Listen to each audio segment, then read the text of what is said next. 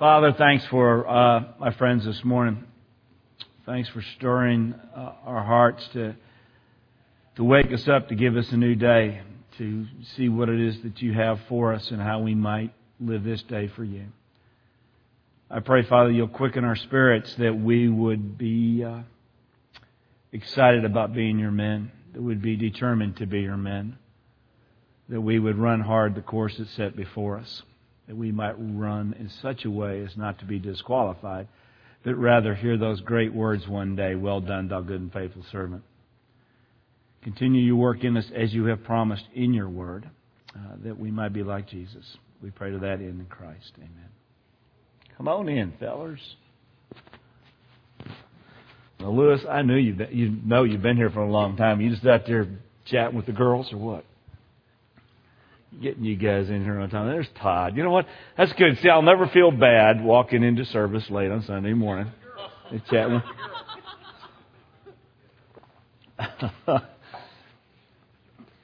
Oh man, there's so much fun stuff in today's opportunity. Those chapters, Philippians 2 and 3. And as you know, we're just biting off what we have in the chronological order of doing the journey.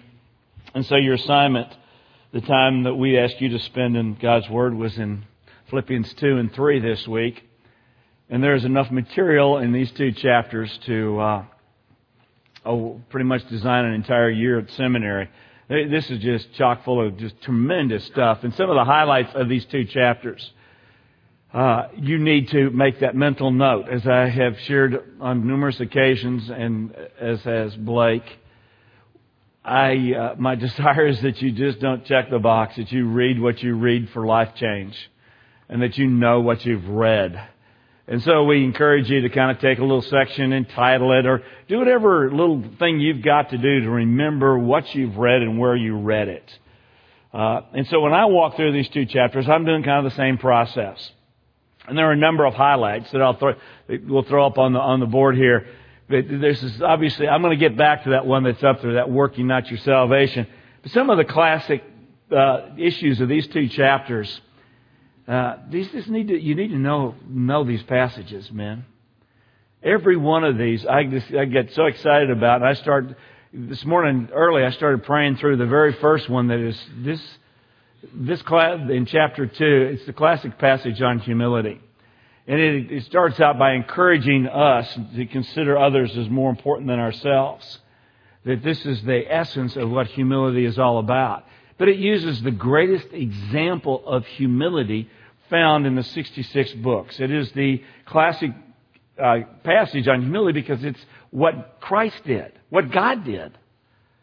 And if you look at that passage really with any time at all, you realize there are just so many nuggets in there. But the first thing is, when he talks about humility, he describes himself as he left the very presence of his Father to take on the form of a man, and how incredibly humbling that is. That who would ever leave this incredible position that we can't even fathom and take on the form of a limited man? It just off the chart, humble. What kind of God is this who would do it? I mean, this sends you in a direction that you end up on your knees in awe of how much God loves us. And if that wasn't enough, just to leave the very presence of his Father, it says, then, as a man, he humbled himself even to the point of death. So we see this picture of, not only does God leave his throne, but he comes and takes on form of man. Not only does he take on the form of man, but he takes on the lowest form of man, which is to be humiliated in public, being crucified naked on a cross for something he didn't do, to pay for that which we all did. Just a beautiful passage on humility. And that's where Paul builds the whole essence, telling us to consider other people more important. He said, and you go, man, that's hard to think of other people more important. And you go, yes, but look at our example. Just a great passage on humility. Really, really rich. Then you get to verse 13, and he gets to this a classic that says, work out your salvation with fear and trembling. That we're going to look at that more in depth here in just a minute.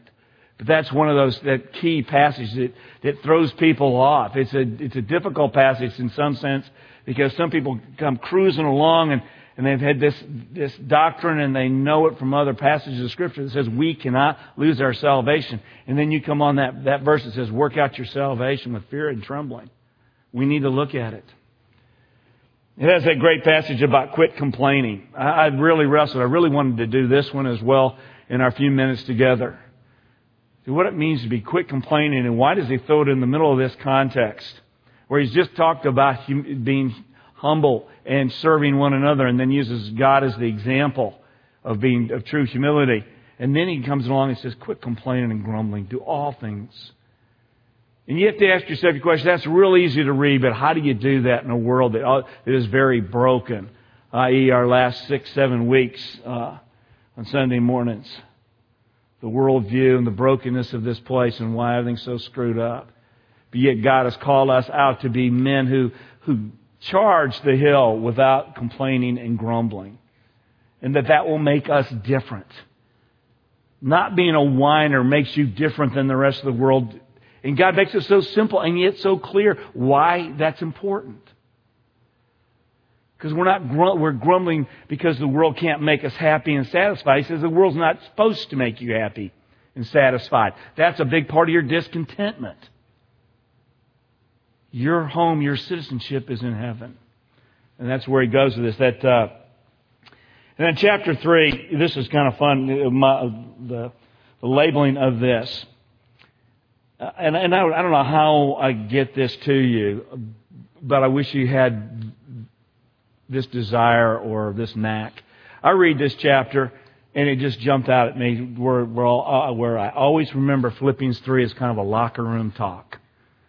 It's that coach, it's Paul giving that talk to the Philippians, and I can see him kind of pacing back and forth in the locker room, and where he starts out, he's saying, be aware of those that can hurt you. In other words, don't take your opponent lightly. And then he kind of gives his personal testimony, like to say, I remember when I played, and here's my background, and I'm not talking out of a void. I know what it means to go against a strong opponent. And he tells them not to quit, to press on. That you want to win the game. Here's the key to winning the game: you don't quit. And then before they get too overcome, he says, but don't take your opponent lightly. Others have fallen, and so can you. So don't go in there thinking this is already in the bag. This is going to be a war, man. And you need to go in there to win it. And then he tells them the key to that locker room talk. The key to winning at the Christian life is that you keep your focus on your citizenship. This world is not yours, man. It's heaven. You can hear him saying that. This is what you're supposed to be about. You're supposed to be about God's kingdom, both here on earth and the one in heaven. But I wanted to focus for a few minutes here on a trouble passage, what I call a trouble passage, because I do think it is a little confusing. And this is one of those things that it's kind of fun to talk about with other believers from time to time of how you wrestle through things and how we get to good, solid, biblical conclusions without just chunking it out the window, without giving up on it. So when you get to verse 13 and you see this great verse, it says, we didn't put it up there. It says, work out your salvation with fear and trembling. And then verse 13 goes on and says, for it is God who is at work in you, both to will and to work for His good pleasure. So I say this is a difficult passage because at first reading and you're racing through it, it sounds like it has something to do with work salvation. It's something you got to do to earn your relationship with Christ. But I say, is that really what that passage is teaching? You read that and you got to come up with some other questions. You want to know what this work out your salvation means. You want to dig in and take it apart. And what is this fear and trembling stuff? Here's some questions I think you need to answer when you come to a passage like this. First of all, I said the questions that need the answers are, first of all, what's the definition of salvation? And particularly, what it is to be my salvation. The passage says, work out your salvation. And so as I read that, he says, all right, he's talking to me, so it's my salvation. What is my salvation about? We use a lot of different words in Christendom. in the church. And then, we talk about eternal life, and we talk about being saved, and we talk about being born again. We talk about, are they all the same thing? Are they different nuances? Does God have different purposes? What's this my salvation stuff? I want to answer that question. And then I want to ask the question, what does it mean to work out? And it's just a great idiom in the Greek. We'll get to that in just a second. When I said, what is this fear and trembling stuff? This doesn't sound like that sweet little innocent Jesus baby lamb, 8 pound, 7 ounce type stuff, does it? It's the fear and trembling. Does that go hand in hand with this warm, fuzzy personal relationship with Christ? That's always pitched that He's your best friend and He's your pal. The Scripture is pretty clear. It says you work out your salvation with fear and trembling. What the heck does it mean for a Christian, for you and me today, to fear and tremble? I want to know what that means. I'm not going on to the next verses until I know these things. And then I ask myself the question, how do I do this? How do I work out my salvation? And the last question is, that I encouraged you last week, you need to be asking yourself, well, what happens to me if I don't do these things? What happens if I just blow this verse off? If I don't give it a second thought about working out my salvation? If I don't give a second thought about fear and trembling before a living God? Any difference? Does it make any? Who cares? Is it really a who cares? I think you'll find that it's a really He cares. So I go through a process of answering these questions for myself.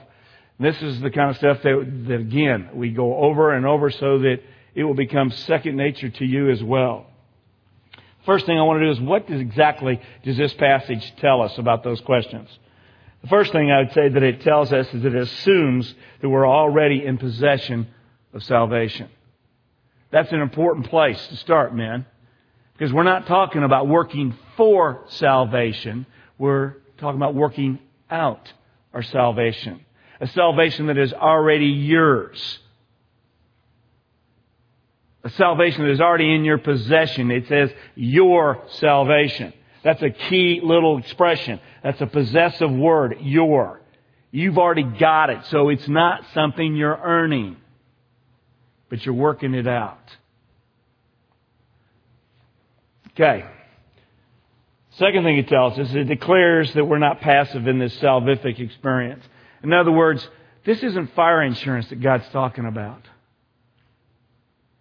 You hear that, perhaps you've used it, perhaps it's rolled off your lips. Well, I've got my fire insurance because at some camp, at some church situation or opportunity, you trusted Christ, you put your faith in Christ, and you got your fire insurance. So it doesn't make any difference how you live your lives.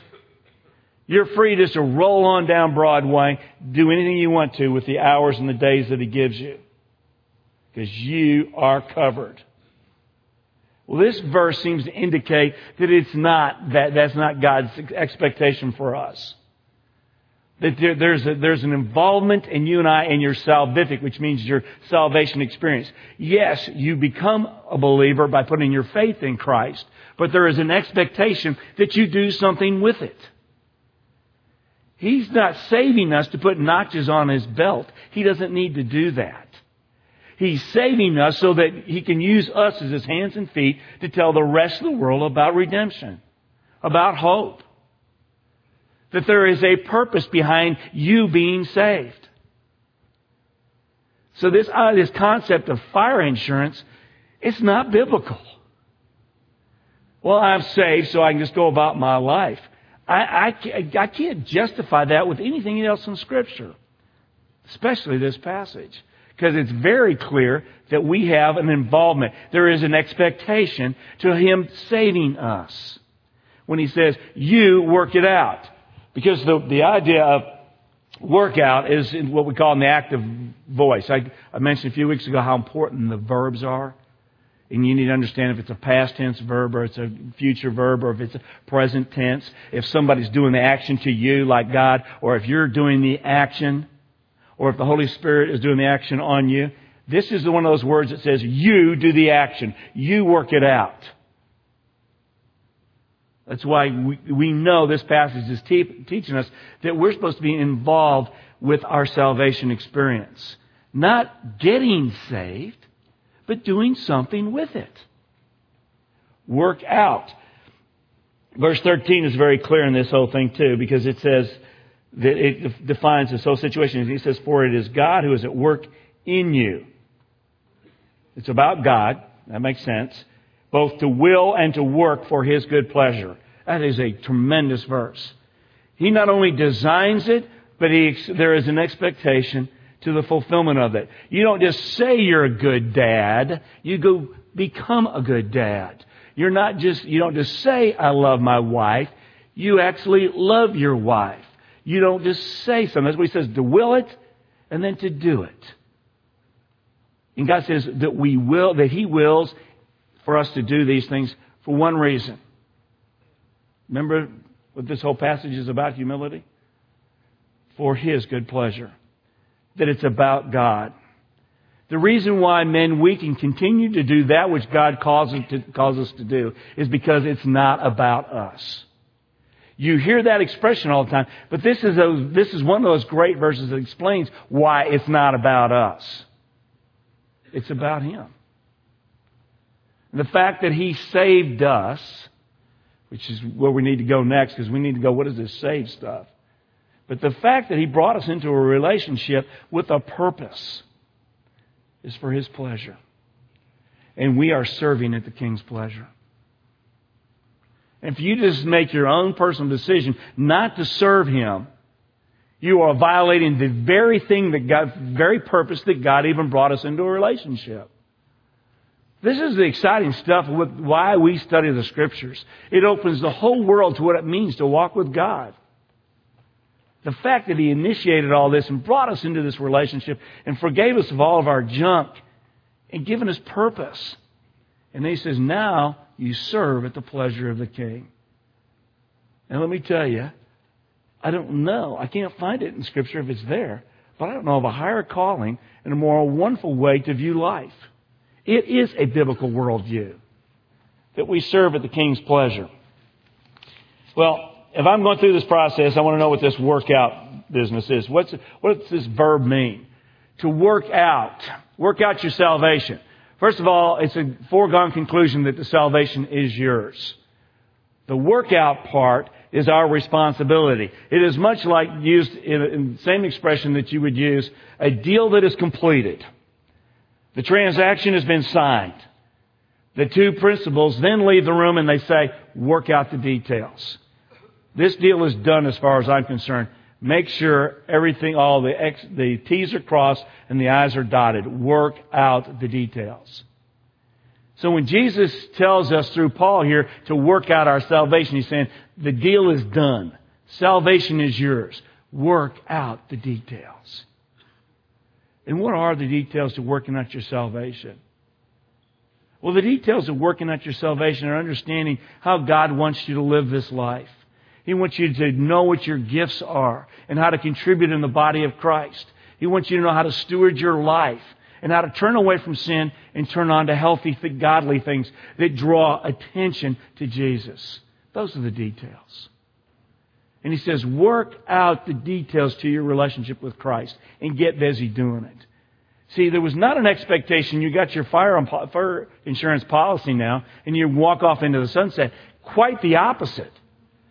Here's your deal. You got the deal. Now work out the details. Make sure you execute on all the stuff that why He made the deal.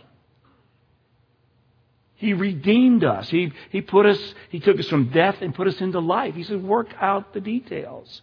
Get busy. And He says this great expression, fear and trembling. Now, and unfortunately, we want to kind of sanitize this so that it doesn't sound too hell, fire, and brimstone. Well, you know what? We're not talking about hell, fire, and brimstone. We're talking about reverence. To fear and tremble before a living God is the presence of knowing how powerful God is and how little we are apart from the grace of God. Fear and trembling is an active state. It's not a mental assent. You know, so when we say, do you fear God? Oh, you bet I fear God. You move on. No, to fear God fear and tremble, according to this passage, means to consider God's pleasure with every decision you make, every action you take. He says to live with fear and trembling means to live with an active reverence that it matters to God. It matters to God how you go home and go into your home tonight. It matters to God how you go into your office and whom you love and who you encourage. It matters to God that you pony up and you shoulder that part of the body of Christ that it is your responsibility that we might all grow. Those are the things. That's what it means for fear and trembling. It is an active reverence that it matters to God. That's why I like this passage. This is one stinking loaded verse. Well, here's regarding salvation. I go, okay, I always tell you to look at the passage first. What does the passage tell us? And then I go, what do other passages tell us about the same thing? And here's a couple of real quick ones for you. Ephesians 2, 8 through 10. There's a lot of good verses on salvation, as you could guess. But let me show you some of the nuances that other passages bring up when we talk about this salvation. Because I say, is salvation different than eternal life? Maybe I should let you guys wrestle with that question. Or salvation, is eternal life a part of salvation? What does it mean to be saved? Let me help you here. To be saved is to be saved from death and penalty for our sin, and it means to be saved to a life eternal. So when we use that little casual word, saved, which is the root word there in salvation, it's from soteriology, it means to be saved from, saved to. It could also mean to be preserved in a fight, preserved for a future. So anytime you read the word saved, you need to know what it's talking about in the Scriptures. Because it's not always talking about eternal life. But it's always talking about your relationship to God. Sometimes it's just talking about what you're saved from, the penalty of death. And sometimes it says, you're saved for the purposes of heaven. That's why these are great. Become a student of this incredible gift that God's given us, His written Word. So that you speak with articulation when you understand the things of eternity. Ephesians 2, 8 through 10 is one of the classic passages. Bobby, don't look at your watch. You can fire me. It's my last time today. Ephesians 2, 8 and 10. No, I know how to type this. Wait a second. I got a few more things to say. Just stay there. Ephesians 2, 8 and 10 is the classic passage where it says you are saved, what? By grace through faith. It is a gift of God. And that no one can boast. It's this great picture where God saves us because of His kindness. It has nothing to do with us. He says that's why you're saved. You're saved by grace. And then verse 10, it tells you the purpose. Don't ever stop at verse 9. You always go to verse 10 because it says why you were saved. That He's prepared these good works that we're supposed to do something with our salvation. So we know that salvation is always by God's grace. It's always a gift. And any smart person who receives a gift reacts with appreciation. How about Romans 10, 9 and 10? It says, believe on the Lord Jesus Christ. That's that passage. If you confess with your mouth Him as Lord and you believe in your heart. Those two verses in Romans 10, part of that Romans road deal, basically tells us that there's a personal response involved in the salvation experience. It's just another nuance to the beauty and the complexity of salvation. And Romans 8:38 basically says that nothing can separate us. It is an eternal security passage, which means that you can never lose this gift that God has given you. And you go, well, Scott, you're contradicting yourself. No, not a bit. The Scriptures are very clear that we will not lose that which God has given us, which is eternal life, which is the forgiveness of sins. But there are very clear indications that there's something in the mix. That as you study all these passages on Scripture, there is something that if you just blow off your salvation, you just take your fire insurance and you wander into your own life, that there are consequences to that. A couple of quick ones up there. So what happens if I don't? Well, Matthew 24:13 is a great passage because it says, if you endure, you will be saved. What is He talking about? If you endure, you'll be saved. I'll let you wrestle with that one in your group if you care to. 1 Corinthians 9:24-27 says, don't be disqualified. After you're saved and you do all these things and you blow them off and you choose to go live your life, Paul says you can get disqualified. What is he talking about? What are you going to be disqualified from? Well, it's clear from Scripture what you're going to be disqualified from. And 1 Corinthians 3 also says the same thing. What you'll be disqualified from is the joy of serving at the King's pleasure. If you decide just to throw away your life and live it for yourself, you're going to miss out on the great pleasures of serving the King. Both on this side of heaven, and then when you stand before Him one day in judgment, and He says, what did you do with that which I gave you? And if you wasted it away, then you get the great privilege of saying, I did nothing with it. That's not an experience, men, we want you to have. It's not an experience I want to have. And as your friend and brother in Christ, I say we don't go there. That's not what we want to hear. But the Scriptures are very clear to us that we can waste away the joy of serving at Christ's pleasure. And we don't want to go there. That 1 Corinthians 3 is the passage that began to change my life about all of this. This is the passage that says that you can, after you get your relationship with Christ, you can either choose to build it, the things that don't count, or things that really count. And then when you stand before Christ, those who built things who just wasted their life, will still get to go to heaven. The passage is clear. They still go to heaven. But it describes it as though the hems of their gown are singed. And that's a picture. That's a picture I don't want. A picture I don't want you to have. Well, I want to close with this idea of what you do with your salvation counts. To work out your salvation with fear and trembling. In Hebrews 6:9-12. Put it up there. But beloved, we are convinced of better things concerning you and the things that accompany salvation. Though we are speaking in this way, for God is not unjust as to forget your work and the love which you have shown toward His name. Men, He knows your sacrifices. He knows when you've turned away from sin. He knows when you've carried the banner. And nobody else is patting you on the back or saying, way to be a good husband, way to be a good guy, way to turn that channel, way to stay away from that sin. But He does.